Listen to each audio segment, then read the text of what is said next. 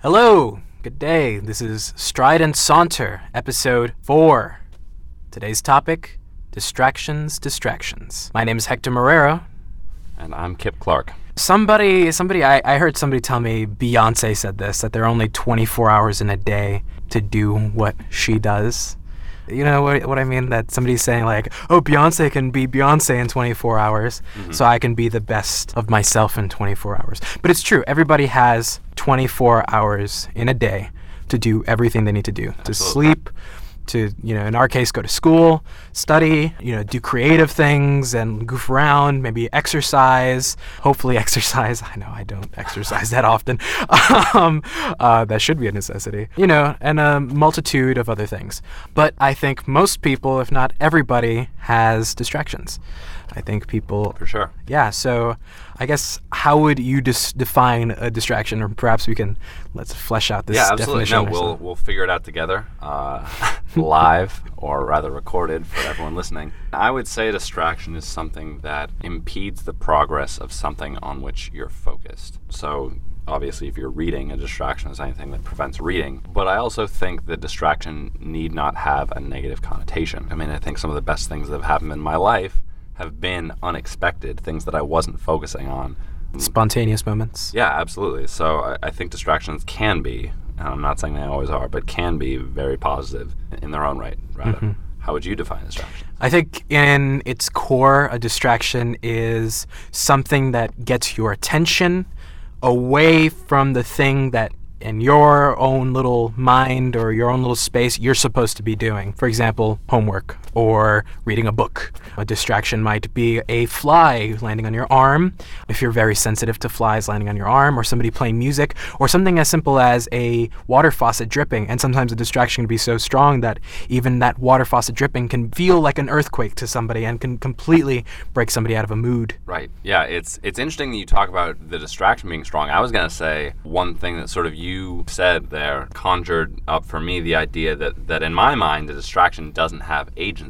I would argue that it's the power you give a distraction that makes it important. You recognize that there's a fly in your arm, and instead of going back to reading, you can't stop thinking about that fly, and it sort of gets under your skin, metaphorically, and sort of itches on your conscience because you're aware of it. I definitely think that there's something to be said about how much power we give to our distractions. Yeah, that's an interesting point, and I wonder if we are giving these distractions power, as you say, or if it's something, it must be something as we're growing up and we're getting older and we develop the habits that will, form our own personality and who we are. I think the things that distract us are also formed in that time. And actually, I wanted to go on a point, I think we might have touched upon this point. A majority of Americans have access to computers, and computers have quite a lot of information. Some computers have games. If anything, you can go on the internet and find games, but essentially there's a plethora of information available online. And so then,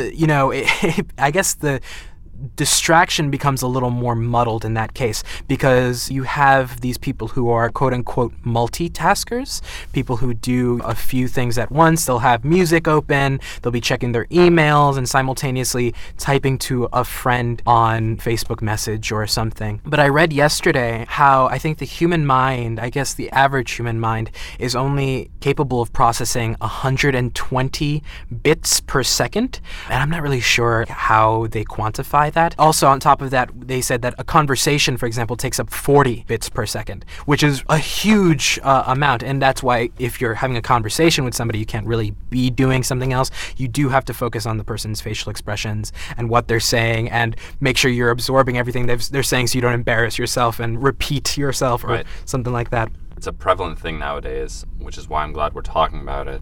And I started thinking about sort of where distractions might have been beneficial. Obviously, a lot of the things that have evolved with us would have served some purpose at one point in time, and I suspect that very early on, human beings coming into the fray would have needed to pay attention for potential threats to detect any oncoming dangers. But nowadays, I feel like that sense has been heightened unnecessarily for numerous things. Like you talk about the computer. Yeah, people multitask all the time, and I think it's dangerous potentially to do that because you lose focus on specific things.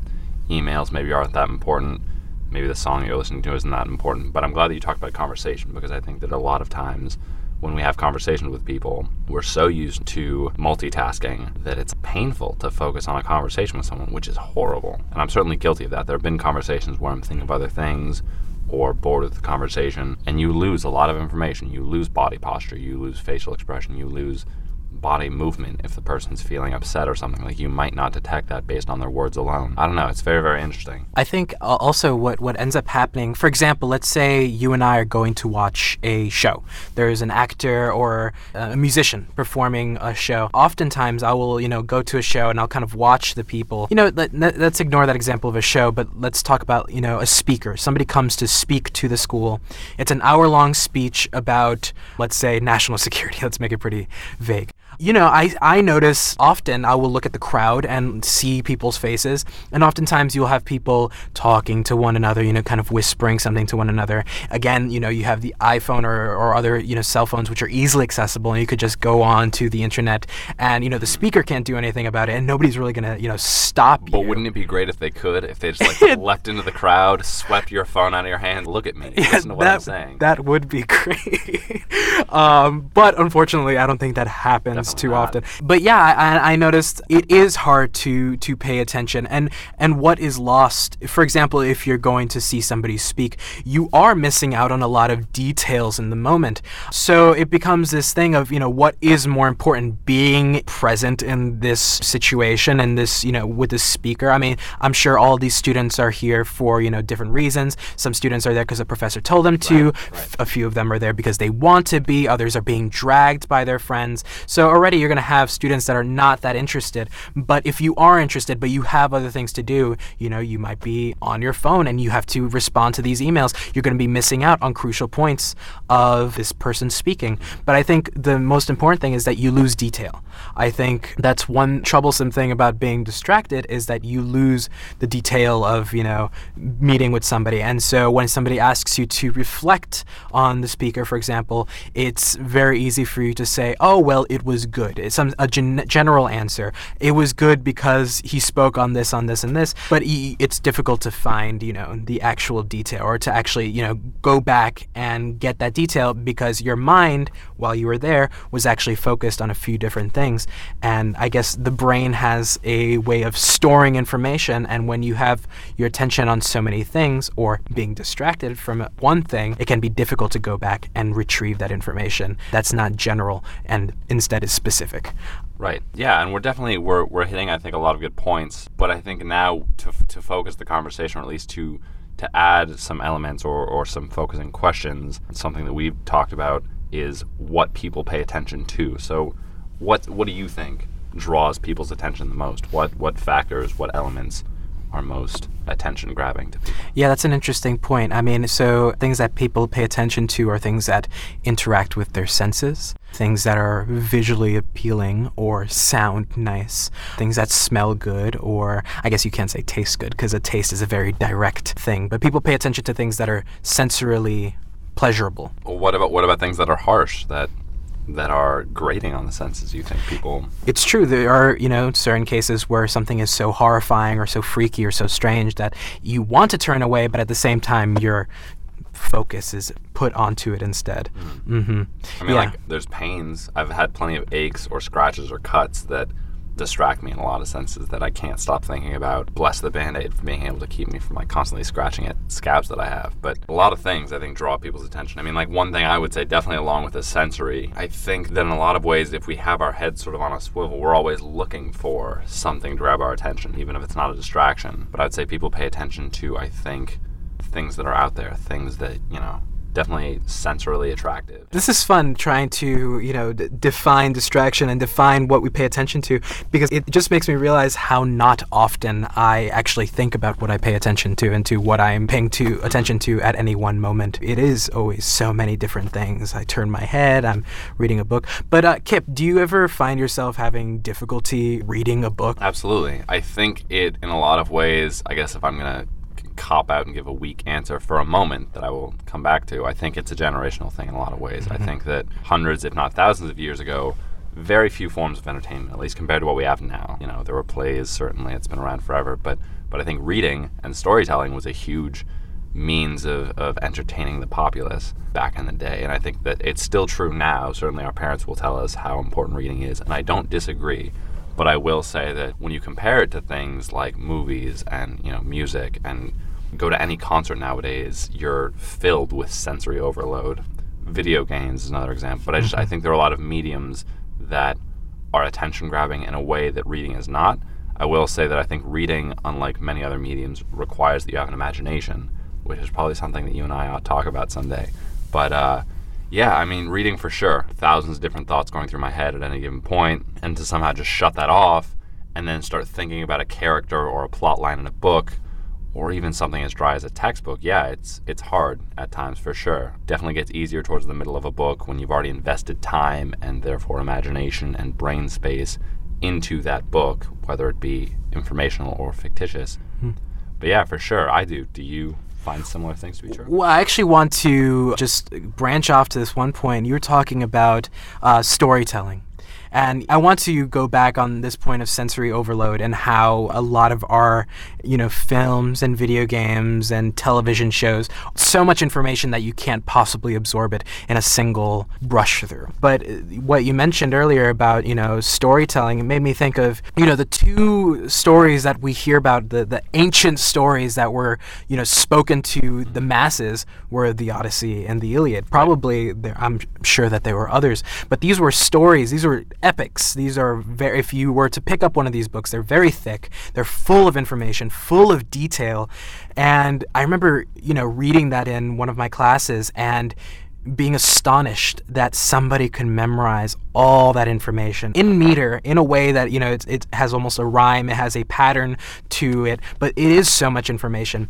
But then, people paid attention to that. That was the entertainment for the time. That was so far different from what people were used to, working, cleaning, taking care of their family, playing around. This was very condensed information. This was information of a specific time, put together with, religion and folklore and legend and heroism. All these things were put together into one package and spoken, and people would listen. People would go to the amphitheaters and listen to these stories being told. So, I guess that carries through. Maybe that was one big thing that people paid attention to, and now would you say that things are maybe a little more broken up or maybe a lot more broken up because we have so much information coming from all these different places at any one moment? Yeah, definitely. I definitely think things are broken up in a lot of ways, and I think that we'll definitely touch on this later because I have a lot to say on it, but I think advertising companies prey upon our inability to focus, or if you're going to look at it the other way,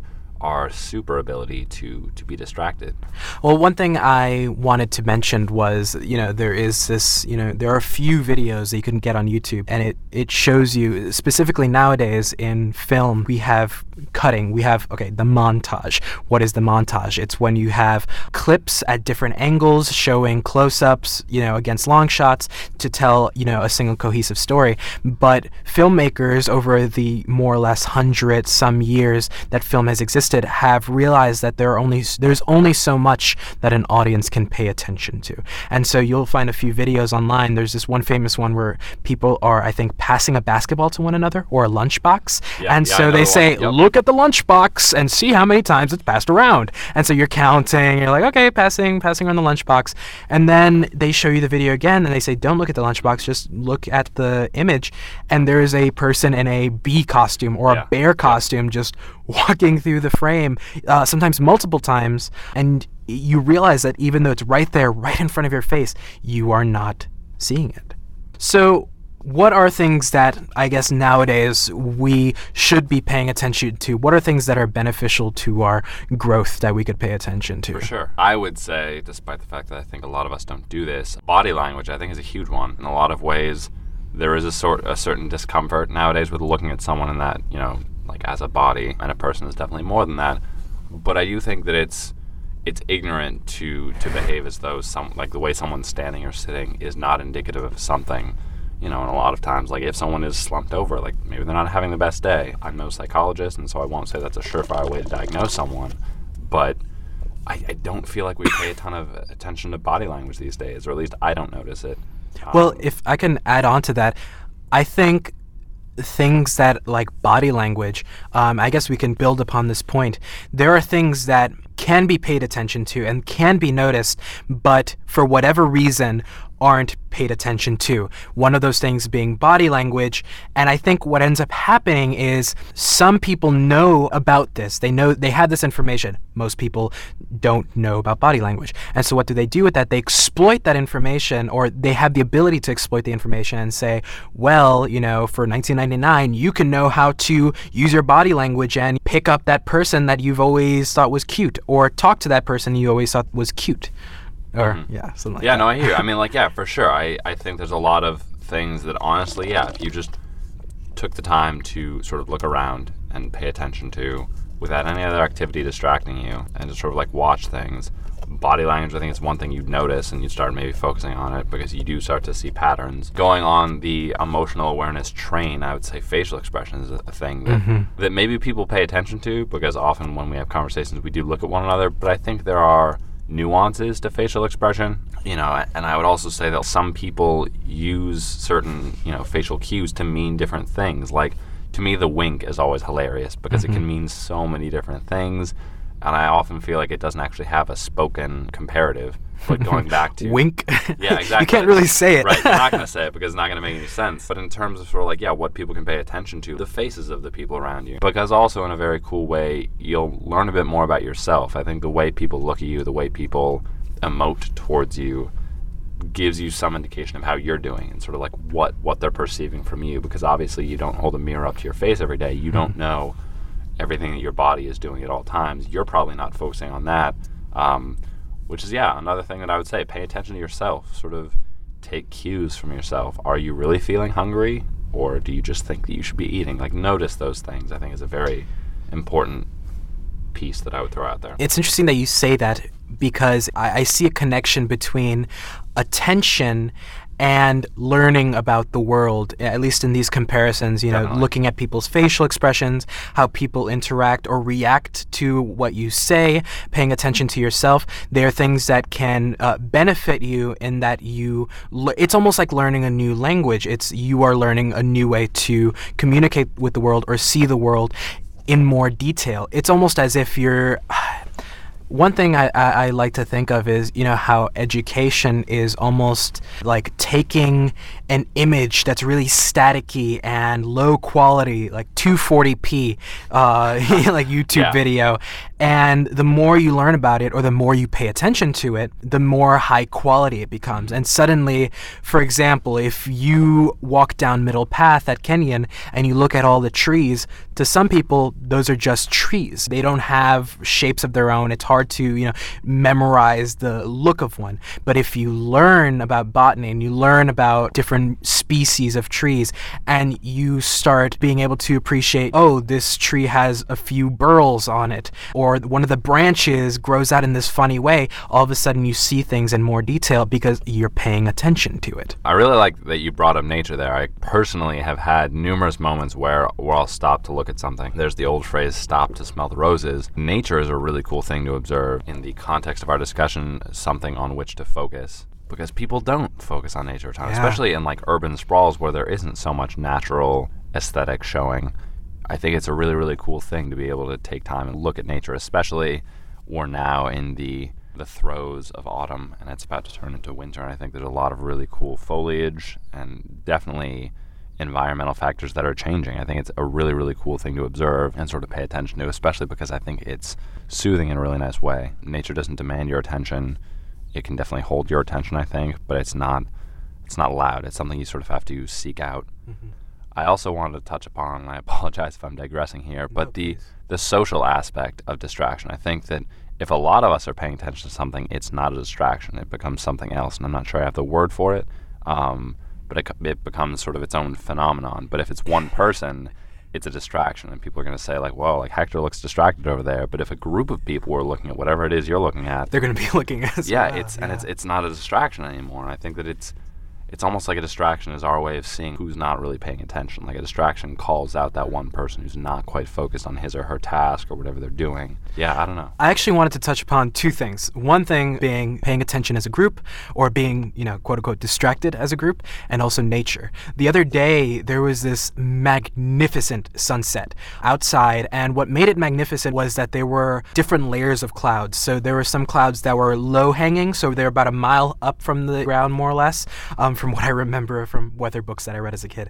And then there were other clouds that were, maybe 5 to 10, maybe even higher up in the air. And what that does is that little small angle of light that is being given by the sun from like low on the horizon shines on different parts of the clouds, but the pink red color is very prominent because you have these clouds grabbing this light, and what I noticed and what was amazing was that not only was I walking outside to see these clouds, but there were tons of people. This was in NUAPs or NCAs. People were coming out of their houses and looking up at the sky, and people were on their phones saying, you have to go outside and look at this.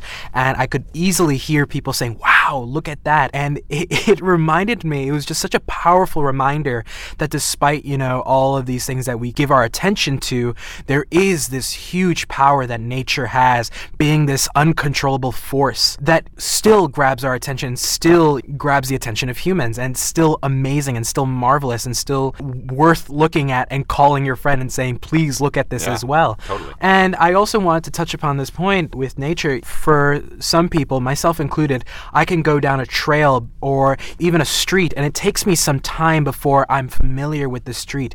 Again, it's this idea of, before I know the details that make this street, or this trail in the woods, this specific trail in the woods. And what interests me is these stories I heard, in my middle school history class, hearing about how the Native Americans who lived in America before, Western culture settlers came in to take over, they were able to read nature. They were able to recognize individual trees. They were able to recognize details in the paths they walked for miles and miles and miles, because that was all they had to pay attention to, because it was, it was a different time. But their home was much more integrated with nature in a way that you and me, for example, don't experience on a daily basis. Mm-hmm. I just thought that was fascinating. So, there's some things people pay attention to that might seem pointless, might seem to some as, having no clear goal, it's just there. And this could include television shows, this could include, some movies. But I think one of the most prominent examples of this, distraction, king of distraction, is this celebrity culture, where we have magazines in the front of our supermarkets and in the front of pharmacies that talk about, Angelina Jolie and Brad Pitt, or Kim Kardashian, and it's always, negative news. Oh, how they're getting a divorce. Oh, how somebody cheated on this other person. And people pick up these magazines. I pick up these magazines sometimes and look inside and wonder, who is it that actually purchases these magazines? But there is a whole economy based off of people looking at the stories and reading about the stories of other people. And these people who are, quote unquote celebrities will go shopping or will, just be wearing clothing, and people will photograph them and then put it up on the internet with text, and people read it. These websites get a lot of views. TMZ is one of the ones that I know of. And it's interesting. What is it about this information that makes people want to pay attention to it? I don't know. Maybe you have some idea, or you can. Yeah, no, I mean. You could just elaborate on the Yeah, idea. well, I've always got a response for something. I would say that. To me, what it is that appeals to people about celebrities, and I think it's true of me from time to time that there are celebrities that I enjoy hearing about, is that I think as people, we have this very natural tendency to want to sort of throw our personalities and ourselves into other things. I think it's why storytelling has survived for as long as it has, because we like to envision ourselves as other people. We like to be elsewhere, to think about other things. Partially because, and I wanted to get to this, and so I'm glad that we have, distractions don't have to be negative.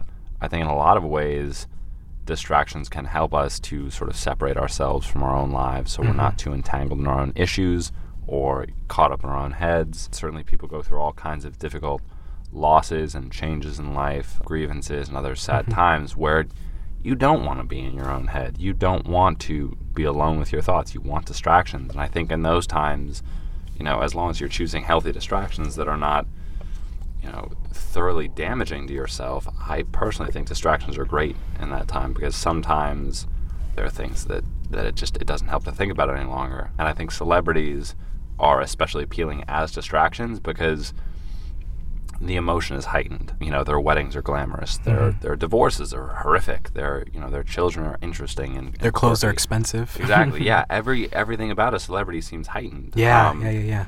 And even the most normal things, like if a celebrity sneezes, there's something going on there. There's some story about like how ill they are. It's never anything mundane, which is rather peculiar because they have the same chromosomes we do. They share any other biological qualities except for better cheekbones or what have you, but they're people, and I think they're appealing as distractions because they are human, because we can relate to them on that level and sort of envision ourselves in their shoes, in their mansions, in their cars, and I think they're an appealing distraction on that level.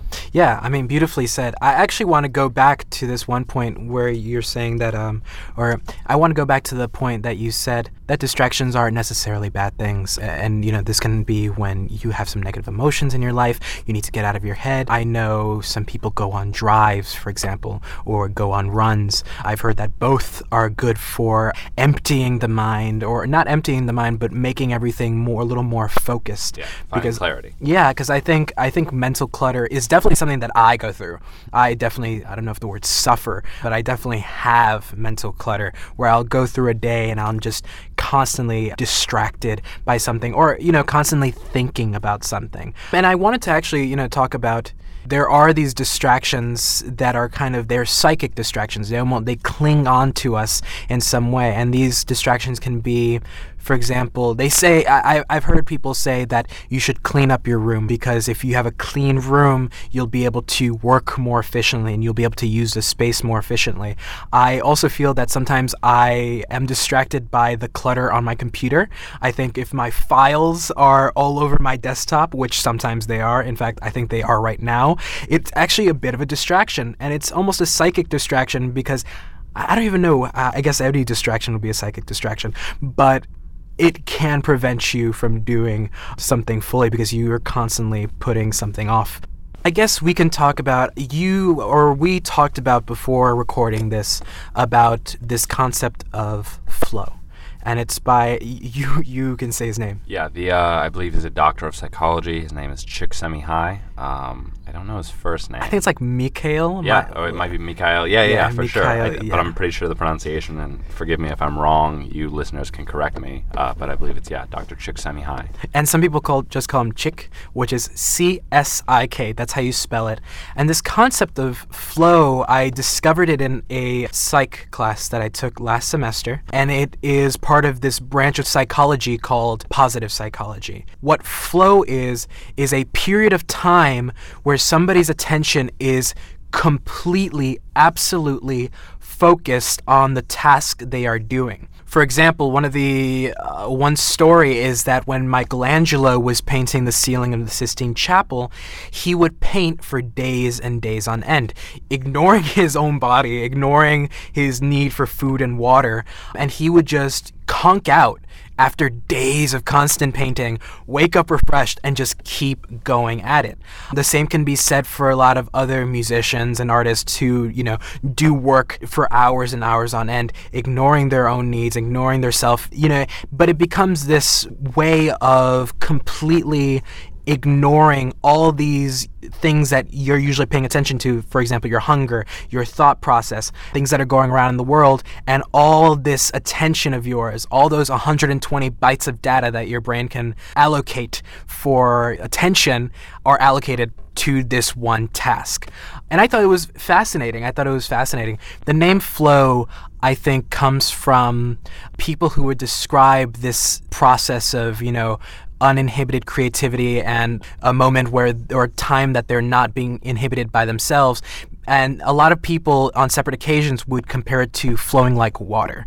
And even Bruce Lee himself talks about being water, being a part of the shape that you're in. Water goes into a cup, it takes the shape of a cup. If it goes into a bottle, it takes the shape of a bottle. And I think it's an interesting point because that's how people get things done. Or rather, this is how people get some amazing things done. For example, the Sistine Chapel is one of the most beautiful pieces of art created by, more than one person, but essentially Michelangelo was the one structuring it all. Bruce Lee was a master at Kung Fu. I'm not sure what particular kind of Kung Fu, but I know that he was a master at it.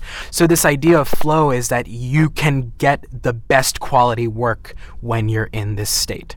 And I think that's interesting. I think again, I think there is a connection to be made between attention and learning.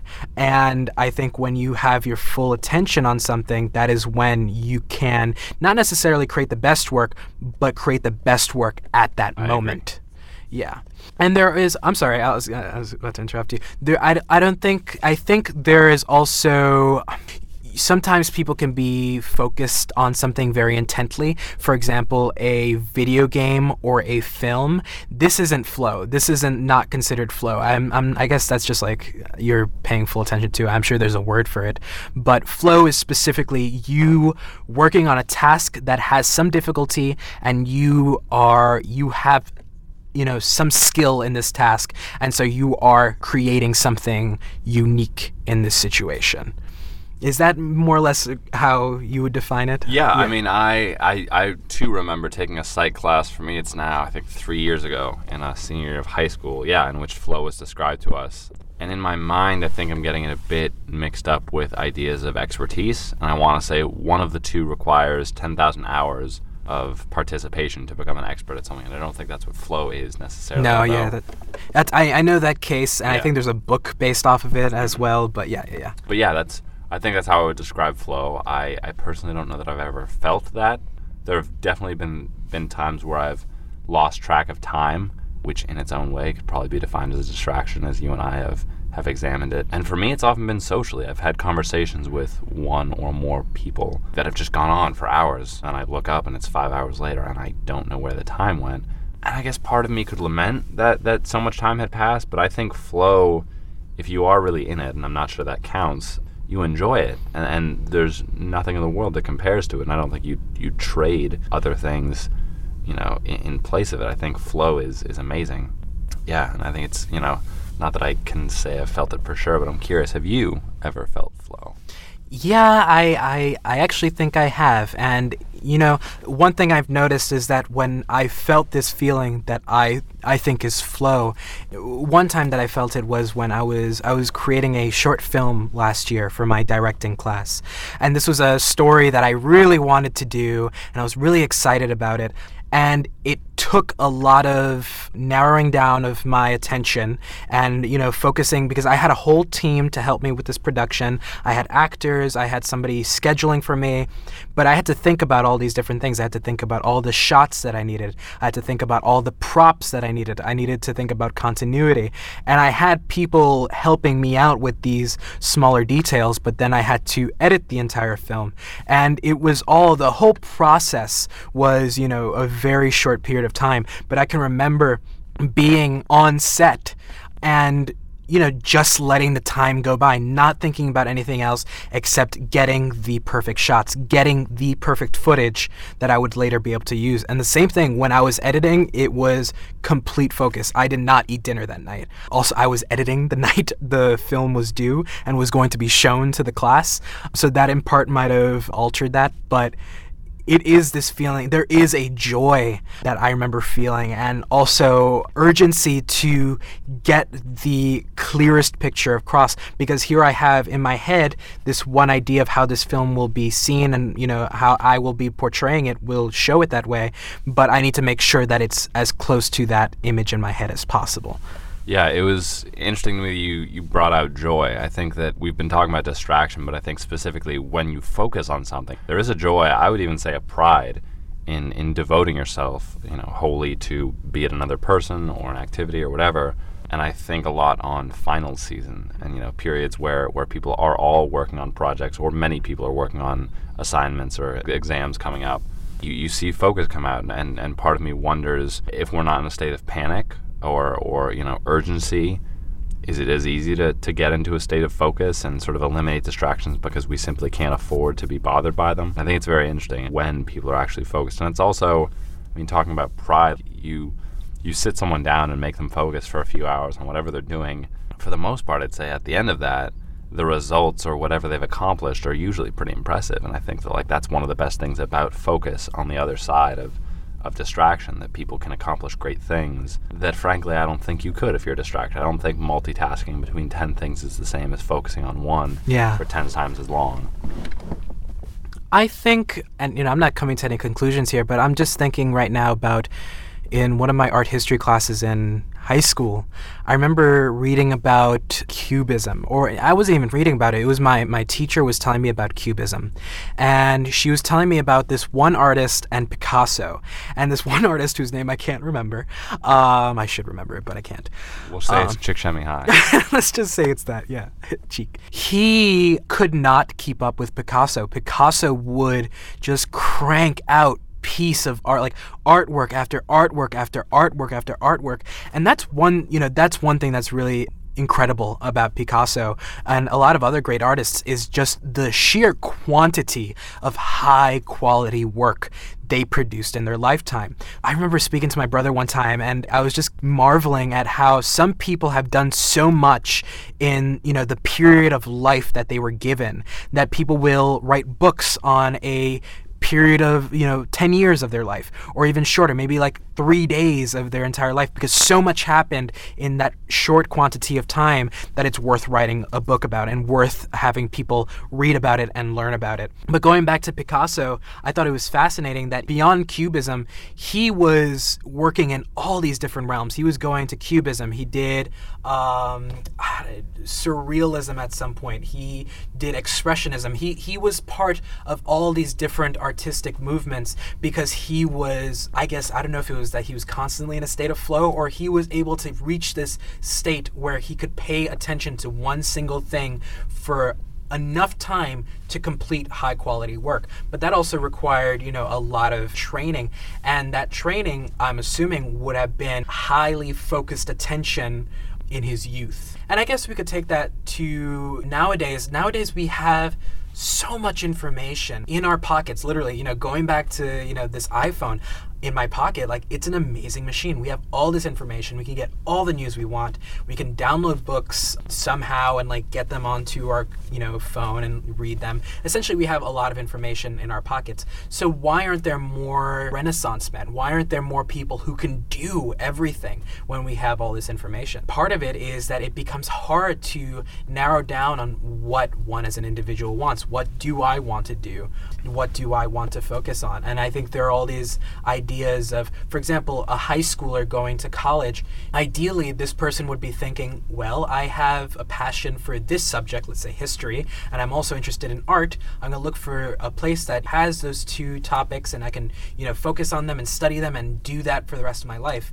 Instead, you have a lot of young people who, myself included, who are thinking, well, I like art and this other thing, but what jobs will I find afterwards? And, it becomes something that you need to think about, but at the same time, for a young mind who's not developed enough or who hasn't really been able to think about these things in detail or in more nuanced ways, it becomes a distraction that can affect them for the rest of their life. Because what if they're thinking about jobs instead of what they're passionate about? It's a very real possibility that you can end up doing something that you don't want to do. And I think that happens with a lot of people. I think that goals become muddled up because our attention is muddled up and our attention isn't as focused as it may have been before computers. Or perhaps it's not even computers, or it's something else. Maybe it's just our culture, our society that we live in nowadays that demands our attention to be placed in multiple different places at once.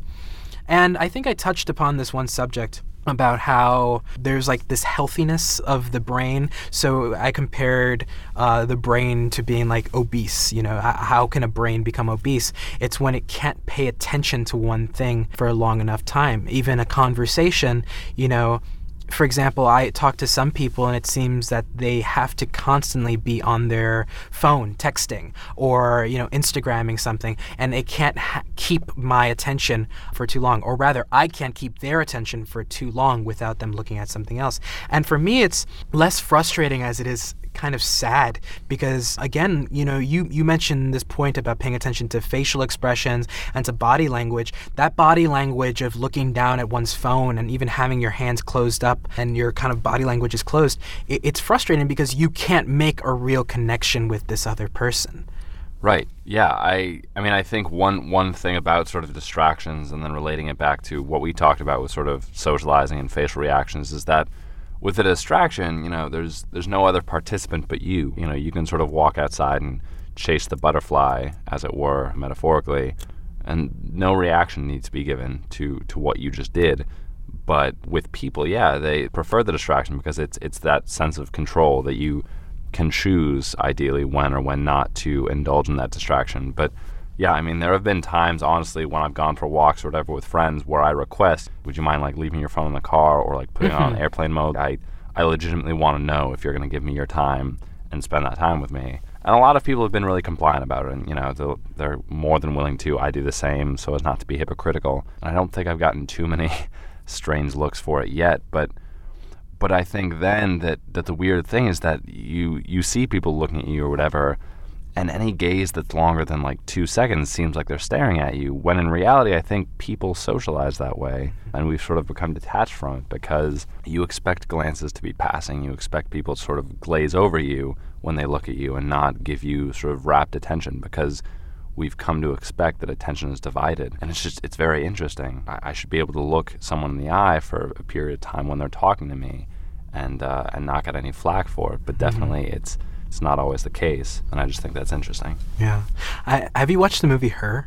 I have. Yeah, I enjoyed that film. I know I have some friends who really didn't like that film very much, but one thing I thought that movie did very well was showing a society that has people not communicate with one another in person, or rather for one-on-one communications to being a rare thing, because everybody in that film seems to be on their phone. Or I think it shows a society where individuals walking down the street don't talk to one another anymore. They're on their phones, or rather they're paying attention to the little world that they have created for themselves, with their phone and their work. So they're going from point A to point B, but there's no communication between individuals, or there is less interactions between individuals, which I thought it was interesting. I thought they did that pretty well. One thing that I'm interested in is this idea of the attention economy. While I don't really know too much about it, I think it has to do with media and advertising specifically, and how advertising agency or a company can most effectively grab and keep the attention of somebody.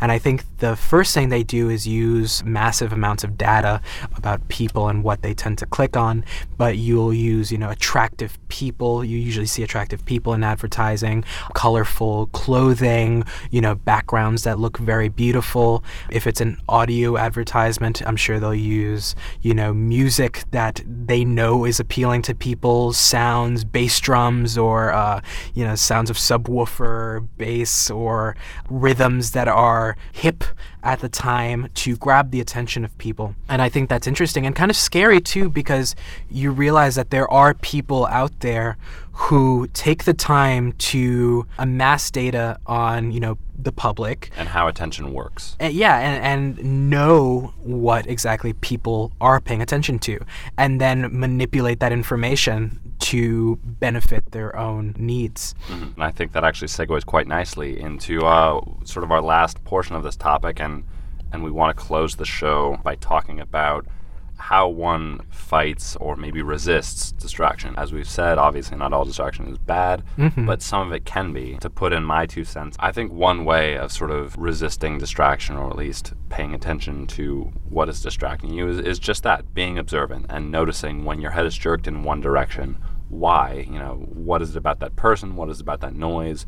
What color flashed over there? And just being, I guess, critically aware of it. And I think over time you'd start to see patterns. You'd say, okay, I'm easily distracted by tactile sensations or other things. And I think that, if there are problems in your life or around you with a lot of distraction, just being aware. I mean, personally, sound is something that gets me all the time. Even the lightest of noises will get me. I'll turn my head very, very easily at sound, which is interesting, and I'm sure there's some personality basis for that. But yeah, I would say being aware of what distracts you is a good way. I think that's a good point.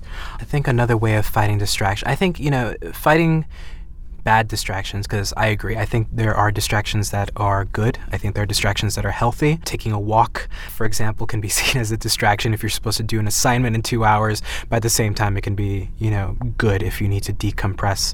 But I think it's fighting those habits, and I think that point that you bring up is right. I think it is being aware of your habits and being aware of what things you do automatically, what websites you click on automatically, like what sounds you hear in the morning, and just paying attention to the small details in your life that repeat.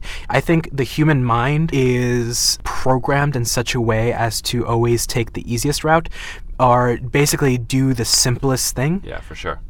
And I think it's important to fight that, because sometimes you will have, for example, a habit you'll have a conversation with somebody and you're automatically saying, oh, interesting, oh, cool, oh yeah, that's awesome, and actually not adding anything to the discussion. But I'm sorry. No, I was just going to say, but maybe you don't even mean that it's cool or interesting or, a good point. Yeah, it's become so ingrained into your speech pattern that your brain or you are just automatically saying that. And it takes some work and it takes some effort to be able to look at yourself and reflect back and say, whoa, I am saying interesting or cool way too often, and that is not what I mean. And so by paying attention to those small details of what you do, you can end up fighting and educating yourself about your own, personal behavior and benefiting yourself, because then you can have a better point to bring up in the discussion and pay more attention to what the other person is saying. So I think to fight distraction, it's a hard thing. I think it's a matter of really grounding yourself and looking back at what things you do automatically and trying to fight those habits. Absolutely. So before we close out the show, Hector, where can our listeners find us on social media? Yeah, so please email us at strideandsaunter@gmail.com or tweet us at at Stride and Saunter. Also, come to our Facebook page, Stride and Saunter. If you want, you can give us a call. If you have my or Kip's phone numbers, please give us a call. But that's not highly recommended. Yeah, absolutely. Feel free to close out the show. As always, from thought to word and voice to ear, we thank you for listening. This is Kip Clark signing off. This is Hector Marrero. Farewell.